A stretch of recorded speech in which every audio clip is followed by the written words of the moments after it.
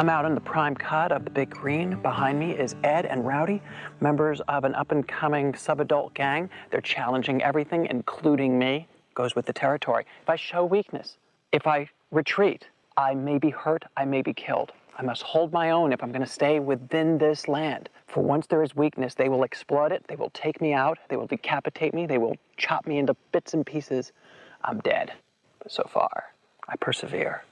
Hello, everyone. Welcome back to the Seat Struck Movie Podcast. Today is Sunday, 18th of September, and we're on episode 57, back to my Curtis's Canon series. We're looking at Werner Herzog's documentary GRIZZLY Man from 2000. So we'll have a lot of fun with that too, and maybe some Werner Herzog impressions along the way too. And my name is Curtis, as always, and I'm joined with my usual suspect, John. Hey, folks. And a special guest, Katie, today. Hi. Katie's from Florida too. We were trying to get the two Floridians with Simon together today, but he's away this week. So, and sadly, we have no Quinn either, but we'll have Quinn back for spooky season, which will kickstart next week too, and go all out. We're going hard this year, so we're going to go into November with that too. But today we're going to look at GRIZZLY Man 2, Timothy and the Bears by Bavarian director Werner Herzog, my favorite director, one of my favorite movies too. It was kind of the gateway drug for me, kind of getting into Werner Herzog, but I'll talk more about that later too. As always too, before we dive into the movie, we like to talk about what we watched this week too. So John, what did you get around to watching this week? Oh, I watched a few things. Started off my week. I watched the more recent Will Ferrell, John C. Reilly comedy duo picture, Holmes and Watson, which got pretty terrible reviews when it came out. A lot of people thought it was kind of dumb. I actually laughed quite a bit at it. I thought it was great. I think they still got it, even though it's not at the the levels of like Anchorman and Talladega Nights and some of the more Adam McKay stuff. And now that he's kind of doing his own kind of separate creative endeavors, but I still had a lot of fun. There's some pretty fun moments in it, good performances, but overall it wasn't one of their best efforts, but it was still pretty funny. I also went to the theater a few times this week. I rolled out earlier this week. Thankfully, I'm no longer sick with COVID, so I was able to actually go out into the world. And I was worried that I wasn't going to be able to see this when it was gone, but thankfully was able to go see Jaws for its most recent re-release. Yeah, and I actually saw it in the the real 3D conversion, which I haven't seen a 3D movie thinking about it in quite a while. But it was actually kind of a trip, like the fact that it's such an old movie, and even like the opening title with like the old Universal logo was all in 3D. It was very interesting. I can't help but think there's going to be more of those type of conversions. I saw the original Jaws, I think too, with the Jurassic Park. It was like a Spielberg double bill in the Mayfair, and it looked so good. And I thought, when you were on Twitter, I thought you were talking about Jaws 3D, which is a terrible movie. So yeah, not to be confused with the third one. I sent him a cardboard shark on Twitter, and John's probably like, "What the fuck? It's the original Jaws, not this piece of crap," But Jaws is one of my favorite movies of all time. I mean, I'm not good at making lists, but it would probably be up there in my top 10 for sure. So rewatching this in this format was a big treat. I mean, I want to have my own episode talking about Jaws for sure. So I don't want to speak too much about it. Otherwise, just that coming back to it, still an amazing movie. Still, I think at its best in some of its kind of more quiet human moments. I mean, it's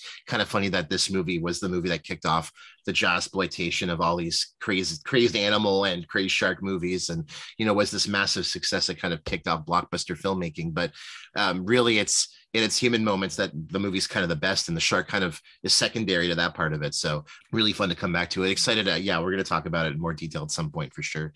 I've also been on a bit of a James Bond rewatch, trying to get through some of those earlier ones, and I finally got to the first George Lazenby, the first and only one that he did, on Her Majesty's Secret Service, which is a little bit of a weird Bond movie. It seems like every 10-15 years they have these kind of more the anomalies. it's an inherently kind of conservative series, but they kind of have these kind of more big shifting movies every decade, and this is one of them. This is not only the fact that it's a new Bond, kind of a soft boy Bond. He's sort of like this more quieter, gentler. I mean, I like Connery in some ways. I think he is a better performer. I mean, he's a pure actor. He's not a model like Lazenby was, and I think he's has a little bit more charisma and stuff. But I will say it kind of works in Lazenby's favor because he's a little bit softer, a little bit kinder. He's less of like an overt sex pest like Sean Connery is. You kind of he's kind of believe more into his the monogamy romance this time. Yeah, Diane you Reed. kind of believe. Yeah, you kind of believe his relationship with Tracy because like there's a bit more of like a power balance there. But I was surprised that she actually is gone for most of the movie. So it's kind of odd because I mean she is a great performance in this and she's a great actress, but she's gone for like a good hour and a half. And it's just the movie kind of slows down, but I still really enjoyed parts of it. It's shot really well. I can't remember the director's name, but a lot of interesting kind of sped up quick cuts. It feels almost like watching Quantum of Solace at times because it's so quick and snappy. It has a lot more of like modern kind of style the way it's edited, but I think it has some warts, but I overall had a pretty good time with it. It's a bit long, but it was a solid. The ending's time. quite a shocker too. Like I won't spoil it, but like the credits. Dour, yeah. It's a bit of a. I can't imagine watching that in the theater. I mean, at the end it does say like James Bond will be back, but it's like if you ended the Avengers where like the funeral, where one of them dies and they don't do the extended scene. It was just like, yeah, that's it, and don't worry, the Avengers will be back. Don't worry. Like it's just so weird how it's done, but good time overall. And yesterday rolled out to see one I've been very much anticipating seeing for a while, the newest A24 kind of stop motion film, Marcel the Shell with Shoes On, which is of course based on the YouTube short videos that they did around 10 to 8 years ago, voiced by Jenny Slate playing Marcel the Shell, directed by Dean Fleischer Camp, who also stars in it as kind of the little documentarian. It's sort of a little bit of a mockumentary film where this filmmaker goes to this Airbnb. It used to be a house where this little shell named Marcel lives there with his grandmother, who's voiced by Isabella Rossellini. And they're the last two of this kind of what used to be this larger community of shells. There was this big split that happened and all the shells were accidentally taken. And so it's funny, the trailers make it look a little bit like it's going to be kind of like a road movie, but most of the film really takes place at home, and it really kind of deals with the idea of kind of overcoming a bit of a trauma and kind of dealing with, what does it mean to be family and seeking adventure. And God, me and my fiance, we cried so much in this movie. Like I left the theater, I was so moist. It's like I was laughing and crying so much, and like my whole face and like shirt was just soaked. It was an amazing experience, a really beautiful film. Not really getting a lot of buzz, but I think when this comes to streaming within the next few months, this movie is really going to blow up because it was really impressive, really funny at times too. There was so many funny moments. I like how Marcel, the character, he's a little bit like he kind of roasts people at times. Like there's this dog that lives in the house who's like a real dog, and Marcel lights a little lantern kind of in memory for like the family that's left, and it floats away. It's a really beautiful scene, but then you hear the dog barking and he's like, oh, that dog just barks at it, he doesn't understand what it is, he's like, stupid idiot. Like it's so funny. The movie's so saccharine sweet. He has this kind of biting criticisms. It was really fun. It was one of my favorite movies of the year for sure. I had a blast with it. Curtis, what did you watch this week? Yeah, so I watched a couple things. I was really excited for this week's episode, obviously. And so I checked out another documentary about Timothy Treadwell, who we'll be talking about in detail today. He's the guy who lived with bears for 13 years. And at the end, he was killed and mostly eaten by a bear. But there's another documentary that looks at the case too, and it's a lot more interviews, very low budget. I think it was done in Kodiak, I think, and it's all these bear biologists, and they talk about Treadwell and everything. And obviously, Treadwell is a very divisive figure, but it was kind of interesting to have kind of a low budget take on it to compare it to, Werner Herzog's documentary, which I loved, obviously. But it was really well done. It's called Deadly Passion. It sounds like a kind of a porn movie or like a Cinemax film or something. I was like, what's the rating on this? Can I recommend a spicy 80s movie with Kathleen Turner or something? Yeah. So I also watched, weirdly enough, I watched Jordan Peele's new one, Nope, and I was really keen about this one actually because I love Jordan. I love Get Out. Yeah. Us was okay. Weirdly enough, I was like reading about like it was after Grizzly Man because I was reading about like fatal bear animal attacks, and they talked about Travis the chimp, and they're like, well, they have this Travis the chimp scene in this movie, and I was like, well, maybe I should watch it then. And I tried watching it. I tried getting into it a couple times. I don't know. It didn't really work for me. Oh, really? Yeah, I thought it was a little bit too ambitious. The plot felt quite convoluted. It felt like there were three kind of stories in one. And yeah, it didn't really grab me. I don't know what you thought of it, Katie. I think you saw it too, eh? I did see it. So I didn't dislike it or anything, but I had quite high expectations because I also love Jordan Peele. And to me, I felt that it had been marketed as a horror film, and that's not what I got out of it. I got an interesting kind of funny science fiction, which is fine, but it's not what I had expected. I did think the chimp scene was by far the scariest in the whole of the whole film, because I've also gone through phases where I've read about chimp attacks, and I find that horrifying. But yeah, you actually see it and you don't know what that chimp's gonna do too. And you see that like girl lying on the ground, and I mean, I think the chimp scene is probably he's not the MVP chimp. He's not a nice monkey. Definitely not. No, so it's probably the best scene in the film. I think the rest of it's I didn't like it personally, but I mean, it's nice to see Daniel Kaluuya. He's really great too. I think he's in all of Jordan Peele's movies, and I love his performance too. And I loved him in I like him in everything, so he's great. So it's worth seeing for him, I think. I also started watching the new Netflix series. So one of my favorite cosplayers, I love her, Irina Meyer. She's actually Russian. She recommended this series, and she recommended The Boys, I think, to me before, like to her fans before, and I really like The Boys. So I'm like, well, I'll check out this one too. And her recommendation was Cyberpunk Edge Runners, which is an anime series, and I'm really picky about my anime series, but they have season 1 on Netflix. You can binge all the episodes, and it's based on the video game, which I don't think can run on anyone's computer without bugs. Is it a new one, the 2077, yeah, it's called? Cyberg 3040 or whatever it is. Whatever. I forget which year. Some combination of numbers, guess them. Yeah, some combination. So I started watching that, and I think I'll probably end up binging at some point, but I was away on a business trip in Berlin this week, so I didn't get to watch too much. And I just watched my girlfriend's a huge fan of Downton Abbey, so we watched the new Downton Abbey, A New Era. I didn't like the first movie. This was good. I kind of predicted what was going to happen. I'm like, oh, this guy's going to have a new boyfriend, and this person's going to die at the end, and I was right about all those things. But it was just really it was really touching and stirring. The family finds out they have a villa in southern France to inherit because they didn't have enough money already, and it's really interesting too as a historical piece. So I enjoyed it very much, and I think my girlfriend liked it too. So that was good. Nice kind of finale. I don't know if they're still going to do more TV movies after this, maybe, but I don't know. What did you watch this week, Katie? Not very much, but before I get into that, I do want to say that Netflix recently made a couple deals. So my favorite anime ever, Monster, is coming to Netflix. Oh, very good. And I recommend it to everyone. It's a very slow burn, kind of a crime drama sort of thing, but it's really good. It was made a long time ago, and then the rights to it expired, and then there was nowhere to legally watch it for the longest time. No. But it's coming to Netflix, so I recommend it. So this past week, I didn't really have time to watch very much. I'm doing a rewatch of The Haunting of Hill House.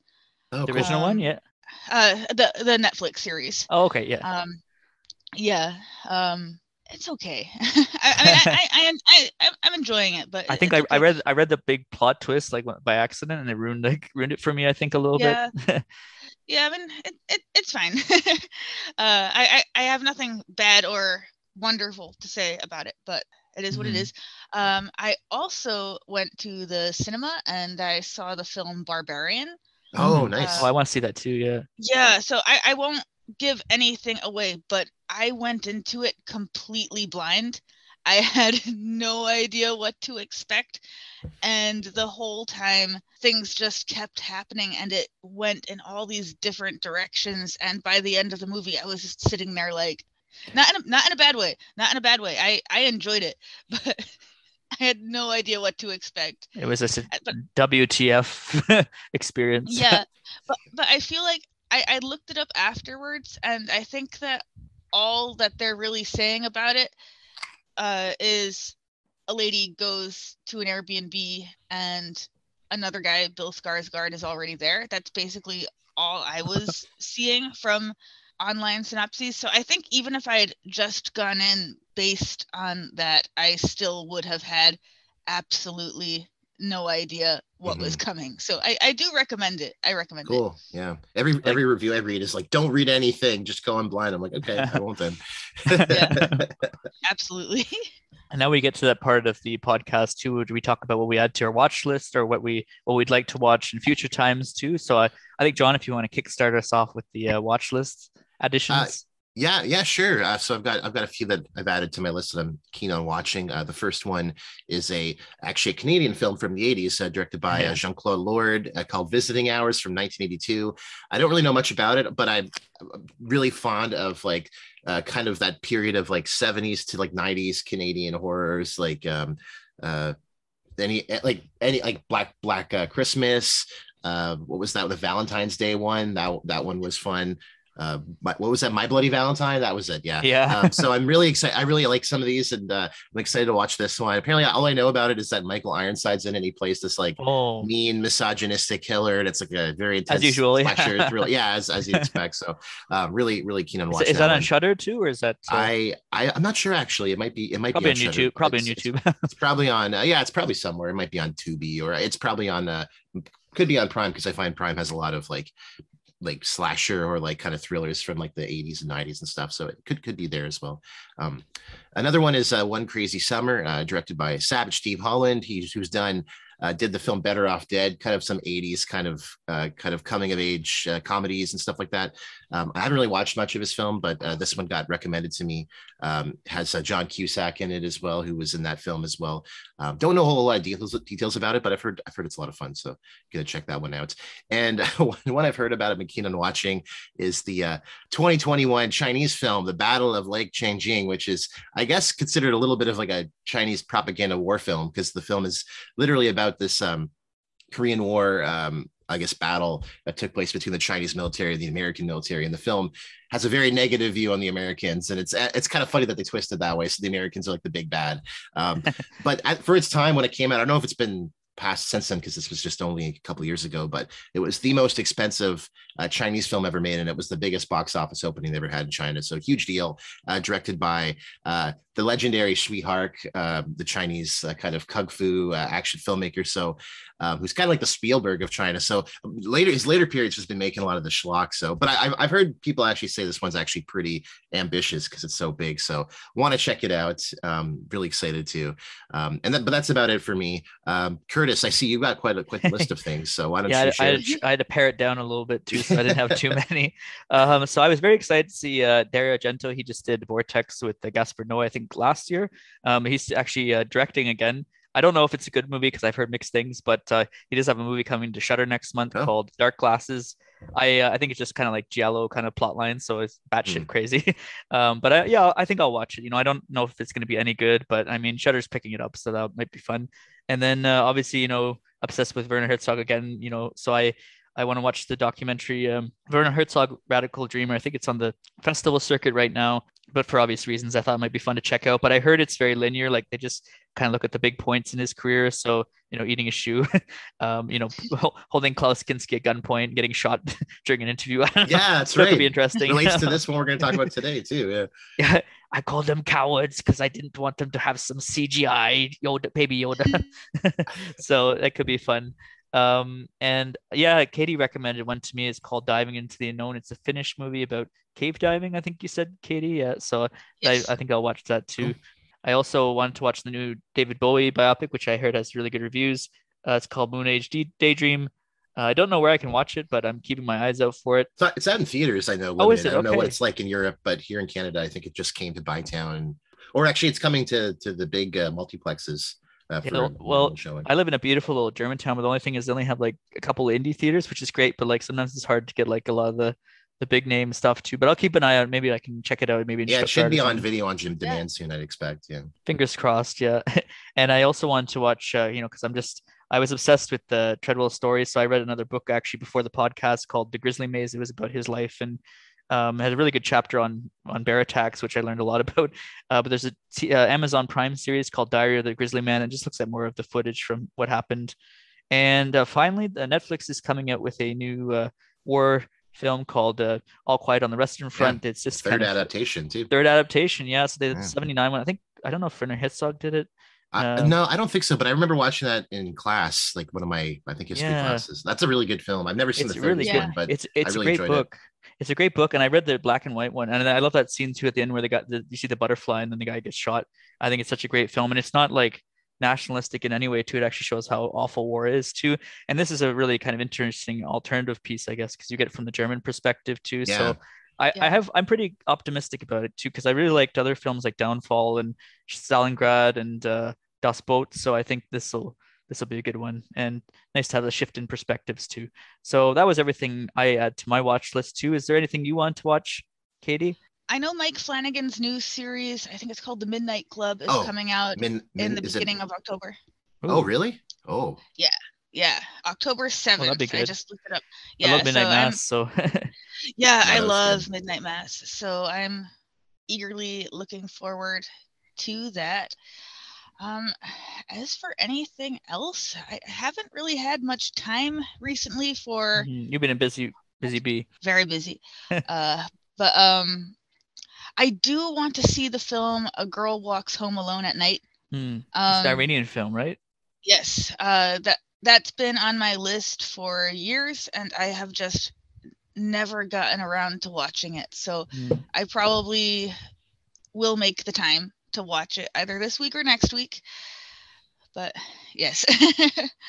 Yeah, because that's interesting. It's an Iranian film, but it's like the woman's the vampire too, and it's like I think it's black and white too, isn't it? Yeah, I think so. Yeah. Oh, cool. Well, yeah. Hopefully you'll have more time to watch things next week. So we'll dive into our movie too. So we're looking at Grizzly Man, as I mentioned too. So it tells the story of Timothy Treadwell, who lived. He's a man who lived with bears in Alaska for 13 years before he and his girlfriend were eaten by bears. But he recorded over hundreds of hours of footage, interacting with bears, to getting actually really close. He kissed one bear on the nose, he touched them, which is totally against the park rules. But I think Werner Herzog decided to direct it too after he met with his ex-girlfriend, Timothy's ex-girlfriend. I think it's a very sensitive and open-minded approach to his story, interweaving Treadwell's video footage with interviews of those who knew and encountered him, as well as bear experts such as biologists who give their say to, as John will probably tell you too, there was that the one coroner who's ready for Hollywood. Yeah, some of the guests in this film, I don't want to criticize, but I found some of the guests were so well spoken and almost well, he was he was ready for an acting career. He was like, oh yeah, this is what happens when a bear attacks you. And I'm like, he's a low key cinephile. He's always been waiting for this big moment. He's going to be in a documentary. He's got all of his Harlan County Blu-ray. He's watching it every day. He's got his gurney lined up. Everything's ordered, and it was kind of fun to watch. And I was like, is this guy how many takes did this guy get ready for? Is this take number 3? I hope not. I hope they did it in one take. But I mean, Herzog's pretty authentic. But it digs into kind of deeper existential questions about our place in nature and what drives us to the impossible. So before we dive into, I just want to say this was a very special movie for me too, because I've watched quite a bit of Werner Herzog's filmography. He's my favorite director. This was kind of the gateway drug for me, or the gateway film, I guess you could say. This was supplemented by a double bill at the Mayfair, of course, in Ottawa. Mm-hmm. I watched a Mongol and Herzog's Encounters at the End of the World, and I had something in my eye, so I didn't really get to see the Encounters at the End of the World that much. But Grizzly Man was the first documentary I watched by him, and this really sealed the deal for me and opened up my love for his movies. And this is actually my second nature film in the canon. So the first one I covered was Into the Wild. So we'll talk maybe about how those stories intersect and maybe overlap in some ways too. I love his fictional films too. So I like Aguirre, The Wrath of God, and Enigma, Caspar Hauser. So many movies. And it's also worth seeing his Dancing Chicken and Strojcik. But his documentary films hold the most power, in my opinion. I think another really good one is Les Blank's documentary Burden of Dreams, which is even more profound and philosophical than the film it documents, which is Herzog's chaotically made Fitzcarraldo with Klaus Kinski.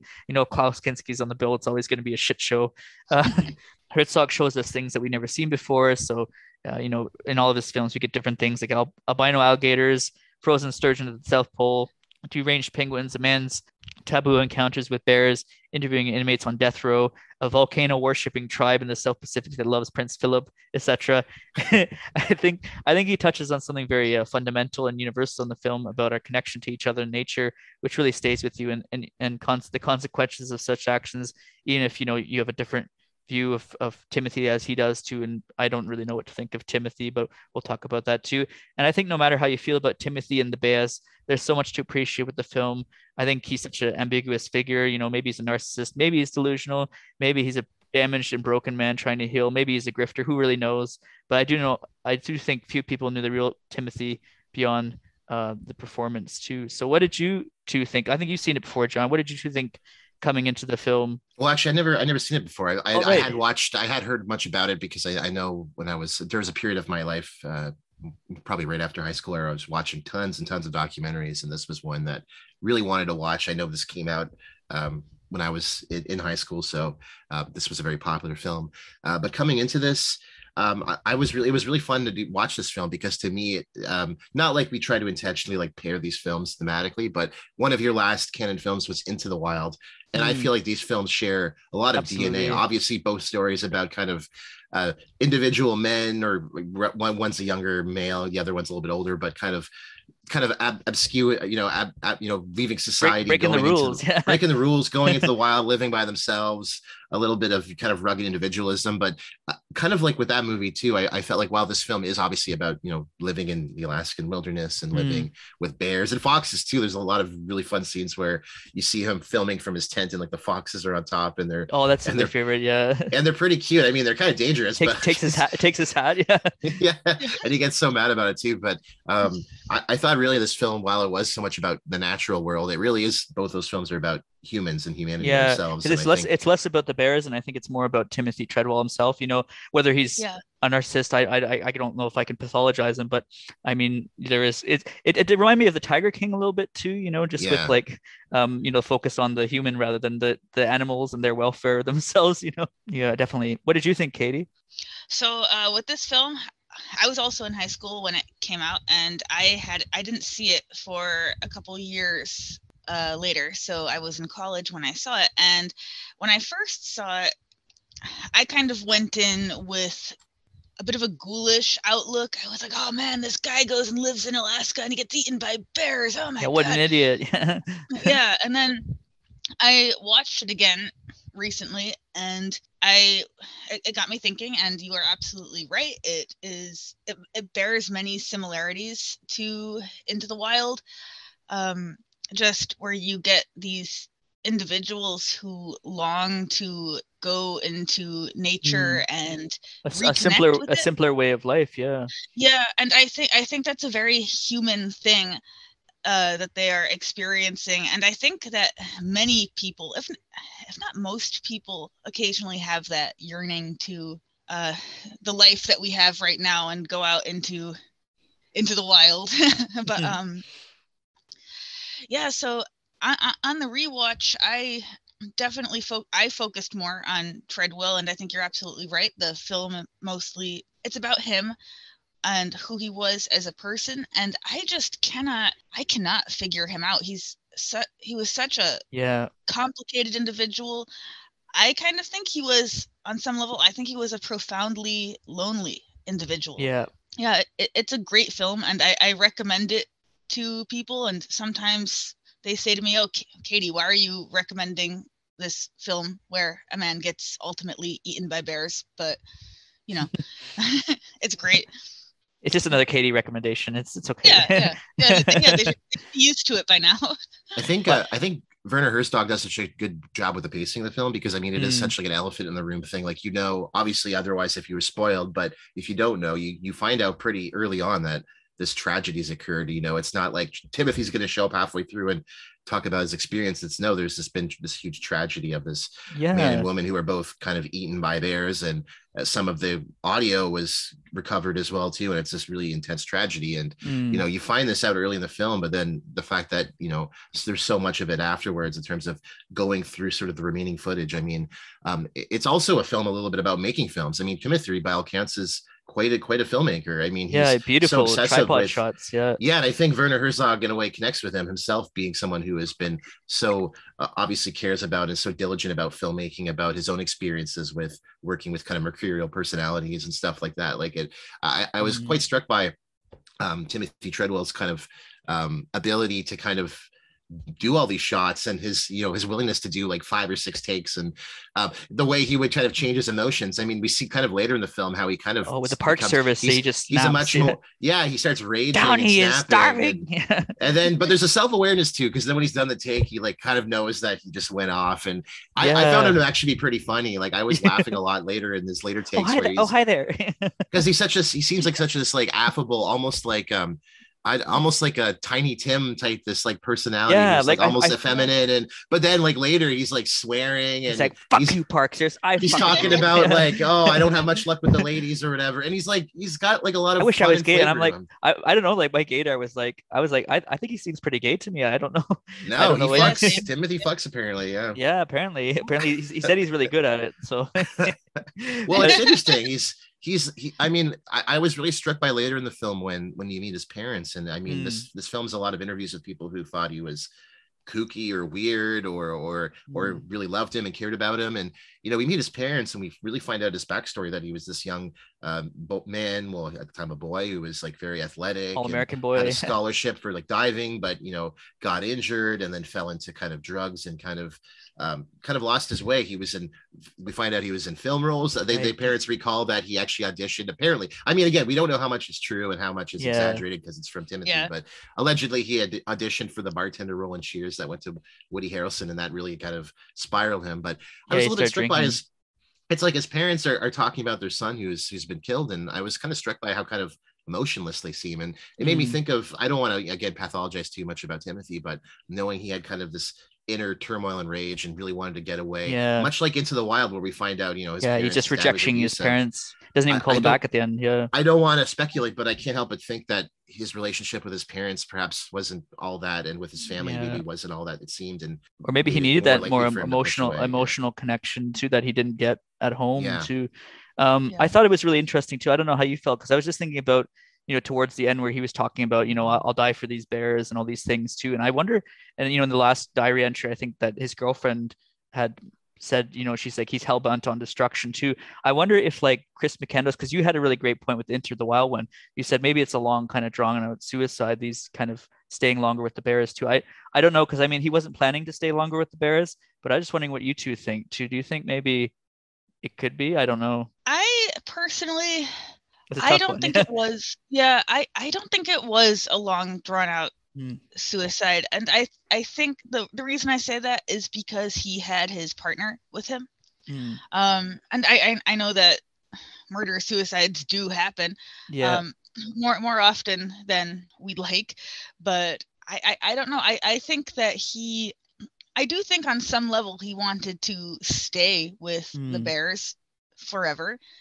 But I don't think he wanted to die. I don't think he did. That's just me. Yeah, I mean, I much the same way. I don't think Chris McCandless, well, I called it like kind of a long drawn out suicide, or at least that you can interpret it that way. I don't really think that he wanted to die. I think when he realized he had poisoned himself, I don't think it was like good. I mean, and I think the movie does. And I think again, the thing with like Into the Wild is a movie that really kind of shows you that life is worth living, and there is a lot of joy in life. And I think we get a little bit of this too, those little fox moments, the quiet moments with the foxes. Or I was really kind of choked up when we see like the young kid who's been killed by wolves, and seeing how emotional Timothy is. I mean, he is someone who I think put a lot of his emotions into the animals. He projected it. I mean, we're gonna, as the movie kind of later goes, we kind of see that maybe that wasn't all that was meant to be, and maybe that was a little bit of kind of his kind of biggest fatal flaw. But I really think that all of us, as we're living our lives, we're doing our hobbies, activities on a podcast like right now, we all think about kind of our own mortality and kind of what impact are we going to leave, large or small? Like, what is it that we're going to leave here when we're dust? And I think like he was someone who thought about himself. He put himself up there, and it is pretty incredible. Like, there's a lot of haters, especially in Alaska. They're like, "Oh, that idiot! He shouldn't have been close to the bears." They're all habituated now. But like, I mean, he did live with bears for 13 years, and that's pretty incredible. If you think, even in a national park where the bears are kind of used to it. I mean, mostly in solitude. We're only getting like snippets of hours of footage, but he lived with bears for hundreds and hundreds of hours. Like that, most of his life was quiet and solitude if he wasn't with someone. So. I kept thinking about maybe unfairly too, because I mean I have this very complicated portrait of him too. On one hand I was very sympathetic, but then there's another scene where he'd be like, "Fuck you, Parks," and he'd like call individual names, and I'm like, "Whoa, what are you doing?" And sometimes it did feel like it was more about him than the Bears, but I kind of thought in some scenes it kind of reminded me of Joe Exotic and Tiger King, and maybe that's a bit harsh. But I thought maybe. I kind of see it because they're both kind of like fuck the government, almost like libertarian types, almost. Yeah. Like they're environmental libertarians. They're like, get the environment away from me. Let me take care of my animals. But like, do they actually have the full knowledge and understanding of these creatures? Like Timothy projects the bears almost like children and infantile, and he never did any them, but he never did any peer reviewed like scientific studies. No, he didn't really share him. I mean, we do find out that he kind of started, but it's interesting because we find out. Yeah, like he started this organization, but it really seems like that was more of the efforts of kind of the just like him and his ex-girlfriend, like I came away with a really good love of Jewel. I thought she was an amazing person in this film, like the way that she cared, how much she cared about Timothy, and obviously and what she does too, and that big scene, of course, when we see Werner Herzog listening to the tape of the audio, and you see her reaction to it. It's a really interesting way because like we don't see, it's not, I mean, Werner Herzog, the way my understanding is of his directorial style in a lot of his documentaries is he heavily kind of narrates them, and you could say that he's kind of putting himself into it, but it's an interesting moment where he really isn't. He's actually kind of you're seeing the back of his head. You're just seeing Jewel's reaction. And it's an interesting moment too, because I know he tells Jewel like, "Don't ever like destroy this. Destroy it." Yeah. But Werner actually said afterwards that he actually regretted that decision. He said it was really stupid. He said he was caught up in the emotions of what he had just listened to, and he said because she didn't actually destroy it. I think it's in a safe. Yeah, it's a safety deposit. And he said that was correct. So I thought that was interesting because I mean it's kind of the most emotionally heated, really kind of peak of this movie, and he looks back on it regretful. So it's kind of interesting, but I think it really speaks to the moment of the power of being in that moment and capturing it on film and that lasting forever. Well, Katie and I were talking about this too earlier too, because I mean, I think it's a good thing ultimately that they didn't listen to that audio in the, because I've read the transcript for it. Destroy that shit. I don't want to listen to that. I gone on YouTube and I went down a wormhole and I was like, I clicked on it. They obviously have the fake audio on there too, but I'm glad I actually didn't hear it too, because I think when you hear that too, you can't really unhear it too. And I think it's there's enough awful shit out there, and 99% of stuff that happens is not recorded. That means I don't think we need to have this out there. Yeah, I think it's good. I think it's really good that they didn't actually show it for the documentary. As morbidly curious as I can be sometimes, there's some things you don't want to hear, and I think it's more respectful. I think that way too. Kind of a fun fact I found out too. So I didn't know there was a difference between grizzly and brown bears. Maybe you know this, Katie, but so apparently brown bears are like they live on the coastal region. They're a little bit bigger than grizzly bears. So he's actually not technically a grizzly man. Grizzlies are more inland, and the brown bears, like the one we see in the documentary, they're closer to like the prehistoric cave bear too. It's quite a bit bigger. Correct me if I'm wrong, Katie, but these are like kind of Kodiak brown bears, which is kind of cool. So I didn't know that. So he's actually more of my bear science. A brown bear man. Do you know that? John? Do you know that? Maybe you know this, Katie. Do you know the bear song, John? Which I'm not going to sing. I'm not going to sing. Like the Care Bears, like 5. No, 4, 3, it's 2, like 1. it's like a park ranger, like bear expert thing. So they say black fight back, so it's black bear. Brown, lay down. Lay down. Lay on your stomach and have your hands behind your neck. And then polar bear white good night, because just run. But you're done.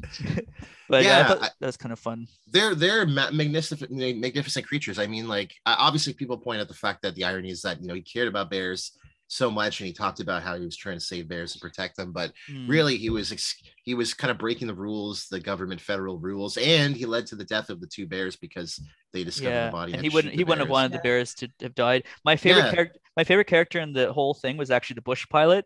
And he was great. He was going through some trauma. I could tell, like he was dealing with. He saw the bodies. He talks about how it impacted him after.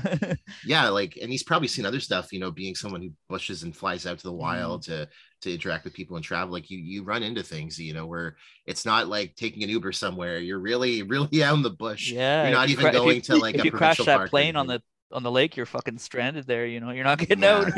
Yeah, Yeah, there was so many funny kind of interactions, and like there's like one guy who just calls him like a slur, but like not in a way where he's really like that aggressive against him. He just doesn't seem to really. He could like the idea of what Timothy's doing just is totally foreign to him, and he's kind of like, oh, he's one of those kooky guys. Like he's not real, but like I was really struck by like Jewel and like the people who actually really knew him, and Jewel's story of working with him and kind of minimum wage job, and her funny story with the cake or whatever that the oil that goes on fire, and yeah, it made me think of the people I've met at jobs in my lifetime, and weird personalities of people that you never really seek out or hang out with otherwise, but they end up in your life and you kind of connect with them that way. It's funny because my girlfriend, she knows a lot of the German stuff, obviously, because she's German, and she said there's this character called Prince Eisenhorn, and he has like the same haircut as Timothy Treadwell. So like she showed me this Google image, and I couldn't take my mind off that haircut. So, I mean, once you see it too, and I guess that's part of the performance too. He always has like the blonde locks, and it was kind of fun. Well, another fun fact. So the soundtrack was done by Richard Thompson from the British band, folk band, Fairport Convention. Really beautiful soundtrack. He improvises a lot of it too. I actually just listened to the whole thing. They remastered it this year. Kind of good timing. And it was a really great soundtrack. And it really captures a lot of the kind of darkness too. You get this beautiful acoustic song, but there's something lurking under the surface.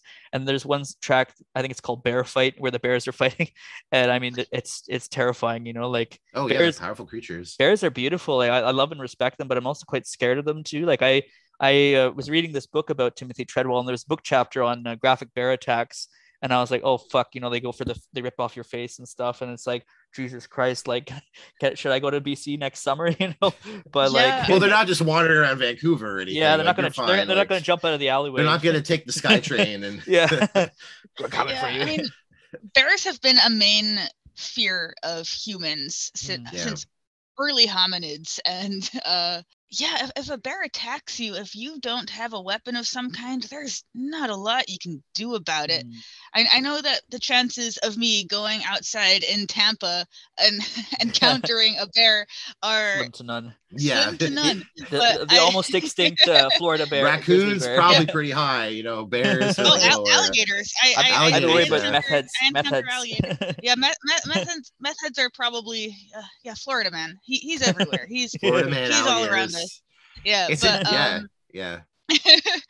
like that guy who tried to rob a Wendy's drive-through by throwing an alligator through a window. Oh wow, that poor alligator. That was a thing. But I don't know what I would do if I encountered a bear. I would probably depends on what kind of bear too. I guess probably a grizzly bear. They tell you not to run from them. Actually, you should if you see a bear, like if you startle them, they tell you to back away slowly. Don't. Sometimes you can make eye contact. Some people say don't, but.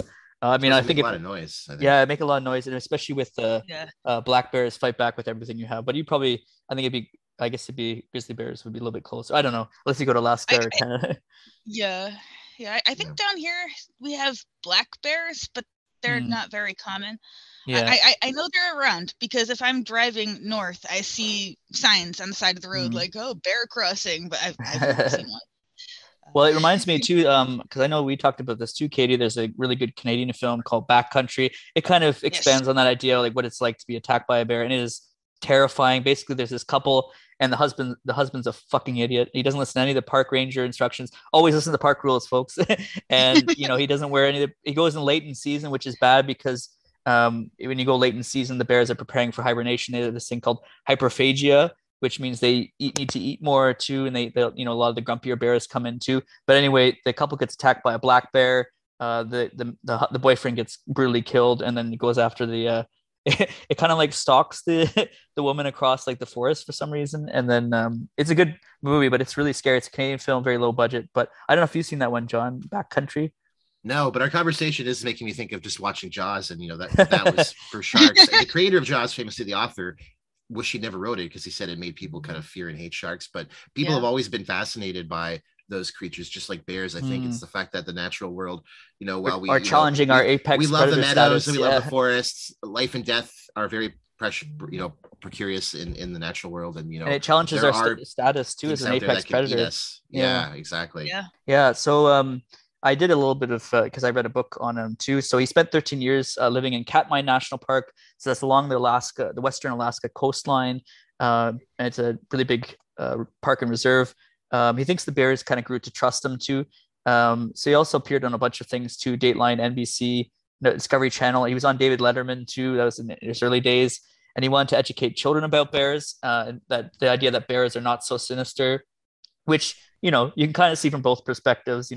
Bears aren't our friends, but like it is nice to have people not always hunting them and stuff.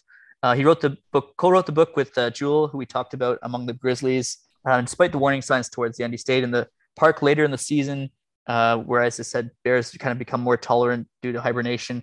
And he and his girlfriend were killed and eaten by a 1,000-pound bear, big animals. This is the first known incident of a fatal bear attack in the park's history. And as John said too, they killed the 2 bears. The first bear was the one who they did an autopsy and they found out that they had parts of Timothy inside. There was a second bear that they shot and killed too, and the second bear was cannibalized too. I said because of that hyperphagia, so sometimes they eat each other too. He spent the early parts of each season along the coast of what was called Hollow Bay in the park. This is an open grassy area where he would set up camp, and he actually named each of the bears he met. So he had Mr. Chocolate, etc., etc. He sang to them, he touched them, kissed one of their noses. In the later parts of summer, he would move along Kaflia Bay and settle in an isolated thick brush encampment that he called the Grizzly Maze. That's where he died. Yeah, so they the year that they planned to leave, his girlfriend was with them, and they planned to.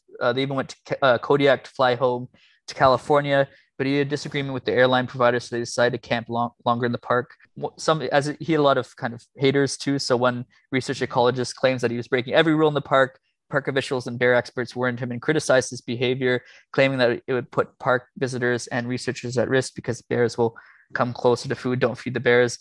Bear researcher Charlie Russell advised Treadwell to use electric fences and bear spray, which most bear ecologists do, but he chose not to, claiming it was unfair to the bears. After his death, Russell wrote a lengthy critique of Treadwell's actions, and Russell actually died a few years ago. He was a Canadian bear ecologist, and he lived with grizzly bears too, but he obviously, he used proper protection too, and he wasn't mauled by a bear, thankfully. Yeah, kind of interesting to look at the geography of it too. It is really far north. I don't know. I really want to go to Kodiak after seeing this too. I don't know if you two have been to Alaska at all or want to go up there. No, I do want to go. I'm not going to go to the Grizzly Maze. I think I'll see bears from afar, but I think it would be nice to see a bear in the wild, just not like close. I saw a bear at the Calgary Zoo and he peed right in front of me. It was right. Intense, yeah. it was a sign. It was a sign, John. That's well, heavenly pee. The glass was separated, yeah. But they're amazing creatures. They're big. They're beautiful, especially here in North America. I mean, they're kind of like the apex predator. We romanticize other like continents of like lions and elephants and stuff, but we have amazing creatures and beautiful animals here. I just think it was such an interesting that he filmed so much of it. I mean, it makes me wonder how his life would have been different if he had just done it privately or didn't. It was really about sort of the ego aspect of it, of like, and why bears, a bit of a showman, and being this character in this movie. And it was just so, the amount of the shots and stuff that he gets is incredible. Like, it's regardless if you feel by him. The bear fight too, that's incredible. Yeah. And he actually goes after and looks at like the shit all over the place. It reminded me of like Pratt's Creatures, like those nature shows I grew up on as a child watching. I remember that show. Yeah, seeing like characters go into these environments and be like, this is where they live and eat and feed and everything else, and here we're going to show you all this, and but not really like to the same extent he did, or really like get in the way of things, but really just kind of like as almost like an observer up close, within. Well, exactly. Pratt's Creatures, like the Pratt brothers, they get some of their like footage was pretty dark too, because I watched one episode where there was Komodo dragon bit off like some like antelope's like scrotum or something, and they did a close-up, and I was like, holy shit, this is like Pratt brothers I'm watching. TVO, yeah, good old TVO. So I think he was also on Discovery Channel docuseries, which I haven't seen, called the Grizzly Diaries, and then there was also the Amazon Prime docuseries that I mentioned, Diary of the Grizzly Man.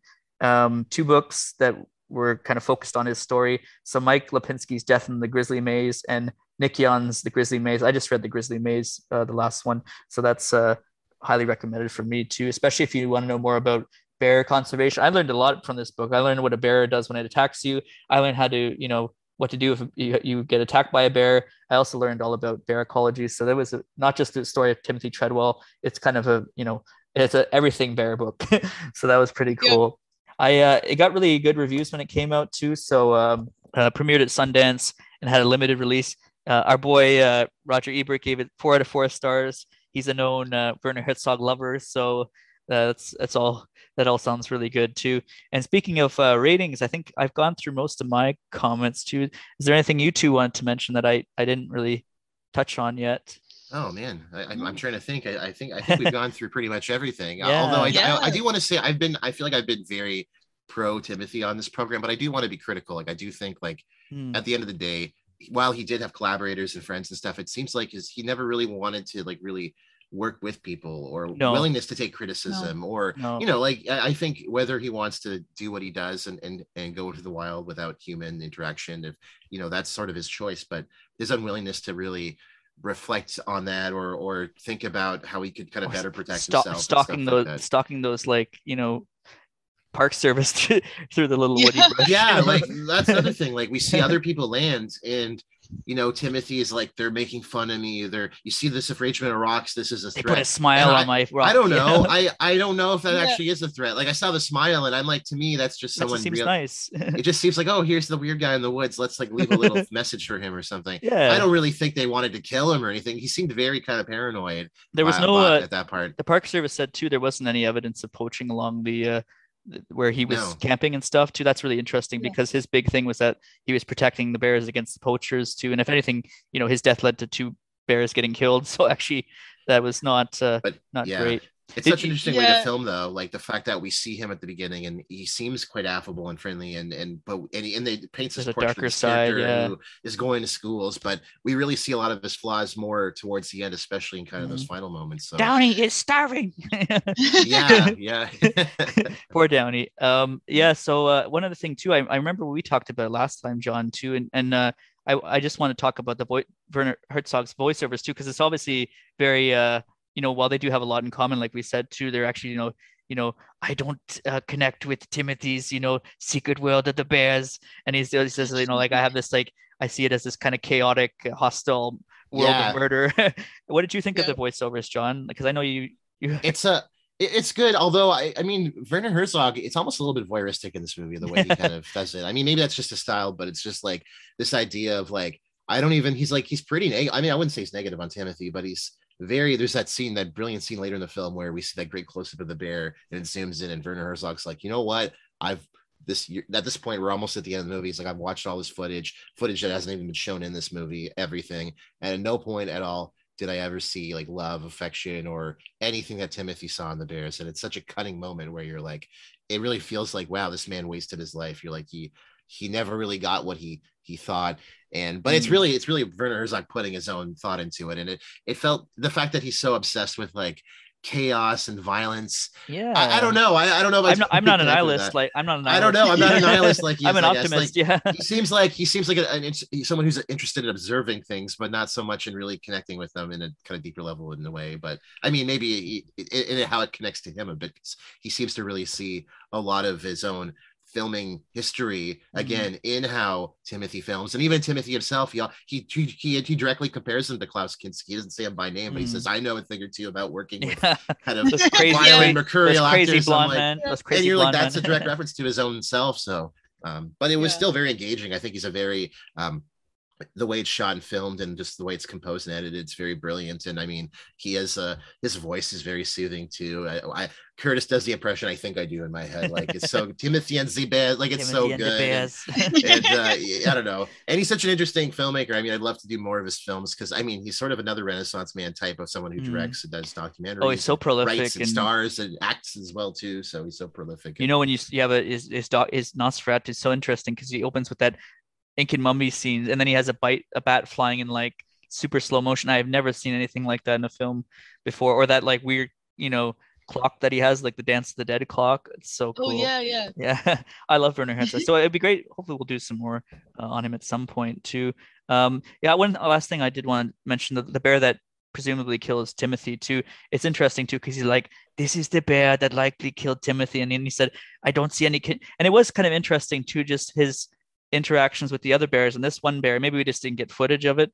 He didn't have the same kind of connection with that bear, and something about this bear felt a bit off. But I didn't think the bear was evil. I think the bear probably just didn't like people. It's more his personality. It's like if you couldn't get something from the animal that connected with him, it was like he reacted in kind of a weird way. And I don't know if that's like a narcissism thing. If someone's not appealing to how you present yourself and want you to be liked, they're like inferior, or you don't like them. But I don't know. There's something, I think it's true. There is something to that. Like if the bears were the personality he liked or were affable with, it was fine. Like we see that with the foxes. The fox has a funny scene and you see it coming. You're like, the fox is obviously going to grab the hat.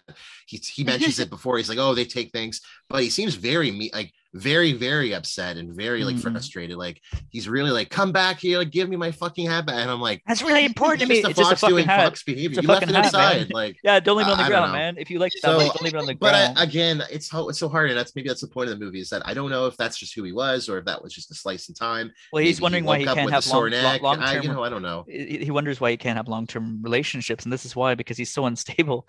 But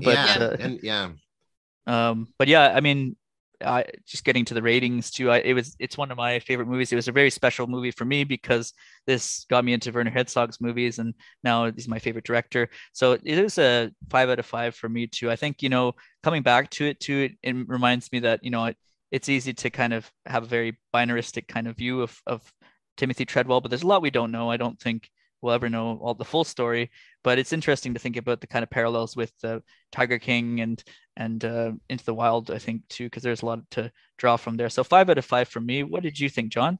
I was a little bit more negative. I gave it 4 out of 5. I still loved it though. I do think the film, if there's any kind of criticisms, I think at times it is a little bit, it does go on a bit. I liked the kind of music composition, but it wasn't really blowing me away. And I felt like at times it kind of, I don't know. There's some scenes where I was kind of a little bit puzzled by. Again, like I felt like so many of the interviews felt almost a little bit artificial in some ways, and it was just, it kind of took me out of it. But it is an interesting kind of story. Again, kind of a spiritual movie. You could do like a double billing with this and Into the Wild again. And it's not, the movies themselves really aren't kind of movies that give you a lot of questions, but you kind of ask questions after watching it. It makes you really, it kind of begets kind of your own understandings of kind of where we fit in the natural world. And again, these people, were they sick in the mind, or were they mentally ill, or were they, or maybe were they the enlightened ones? You guys are the mainstream, we're the, it makes you ask those type of questions about yourself. But I did think it was a really interesting film. And I mean, for me, it was really just the sheer amount of footage that Timothy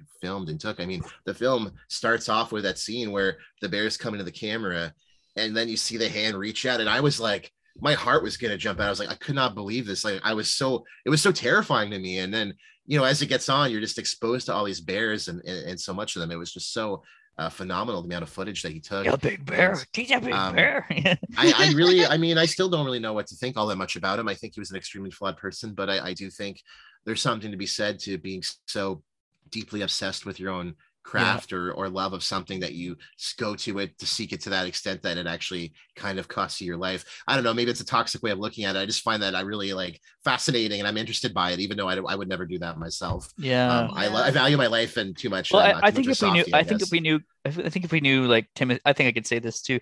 I think if we knew Timothy casually, I think he'd be very friendly. We'd probably get on with him. But I think if we knew him on a deeper level, it'd probably. And I don't think he really got very close to very many people. But I think if we knew him very deeply, I think we'd be a little bit more, critical. I think too. But I don't know. Yeah, his parents seem like assholes, so maybe that's why. I don't know. They were like, your son was murdered, like, or by bears. Like, show a little emotion. I don't know. Come on. Oh, we haven't stayed there. They went through trauma too, I guess. Yeah.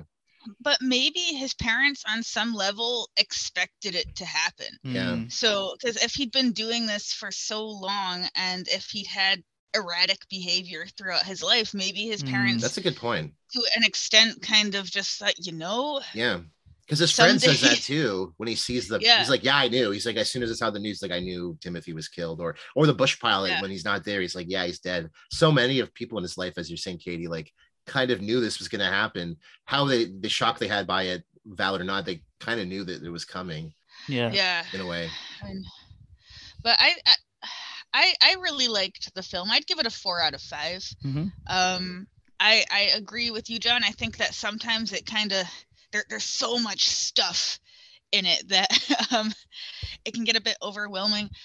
I liked how we saw all of the Treadwell footage, and you see him with the bears, and you're like, oh wow, this man loves these bears. And then you get Werner Herzog's voiceover, like, I don't see any love coming from this bear. Like, damn, you have to go that hard, Werner. Jeez. Yeah, and I think that it's very, I think it's good because you see both sides, because I found it very easy to be caught up in Treadwell's enthusiasm for what he did.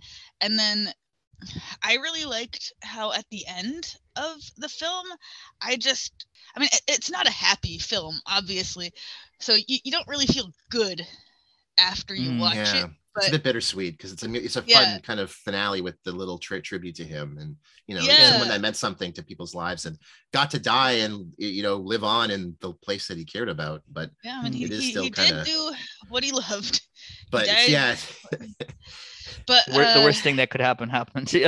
Yeah, but then you just kind of have to think about it, because I know that we've established that he clearly loved these bears, but I do think that rather than being it's easy to be like, oh, he was so stupid, he was crazy, but I think that at the end of the day he was very selfish, because he claimed to love these bears, but ultimately what he did, as we said before, and ended up killing indirectly, and his girlfriend too, because I felt like she was a victim. She was afraid of bears too, and she was involved in this too, and her family didn't even want to appear in the documentary, which I totally understand too.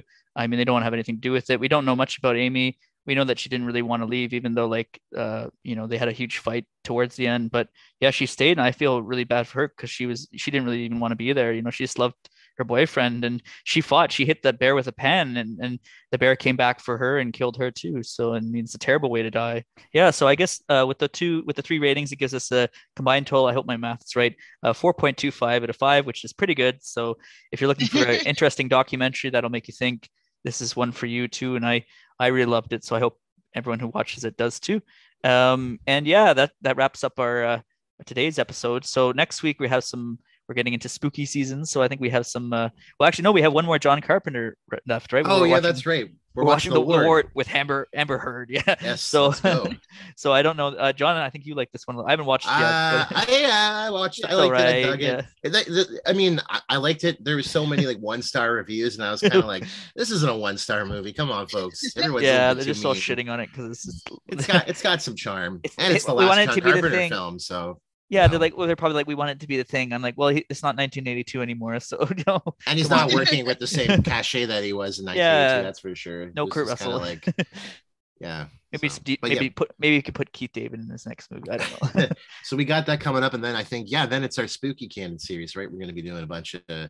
We're going to do stuff through October, and then we're going to do all the Halloween sequels in November. Yes. And I want to say, Katie, it's been a delight to have you. So thanks so much for joining us today. Oh, thanks for having me. You're welcome back on anytime, every Sunday. Sure. So come on for spooky season, because I know you like horror movies too. So we'll get our usual comrade Quinn back on next week too, and hopefully Simon too, so we can have the 2 Florida people together. Yeah. So.